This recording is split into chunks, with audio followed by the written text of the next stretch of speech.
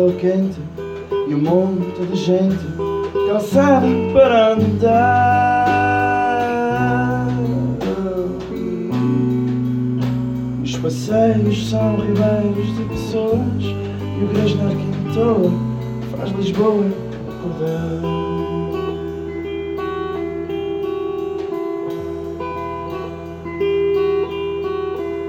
E o Tejo espalha a prata derretida pela rapariga que anda a namorar.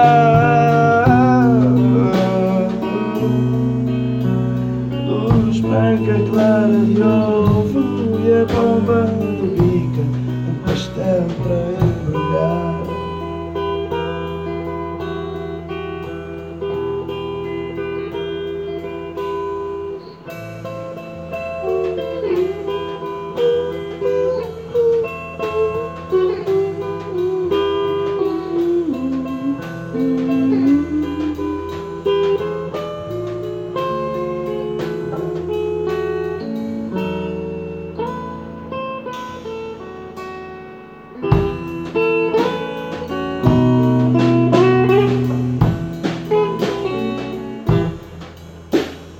Passos a ferro quente, a nata derrama na prata da casa beira-mar.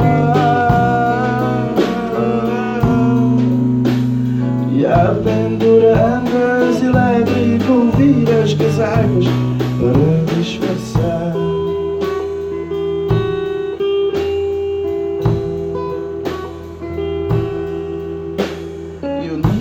Ao descruzar a perna, essa mulher fera vai fazer-te calar. Que a Lisboa que essa velha dá é a alma da terra e tu nunca vais lá dar.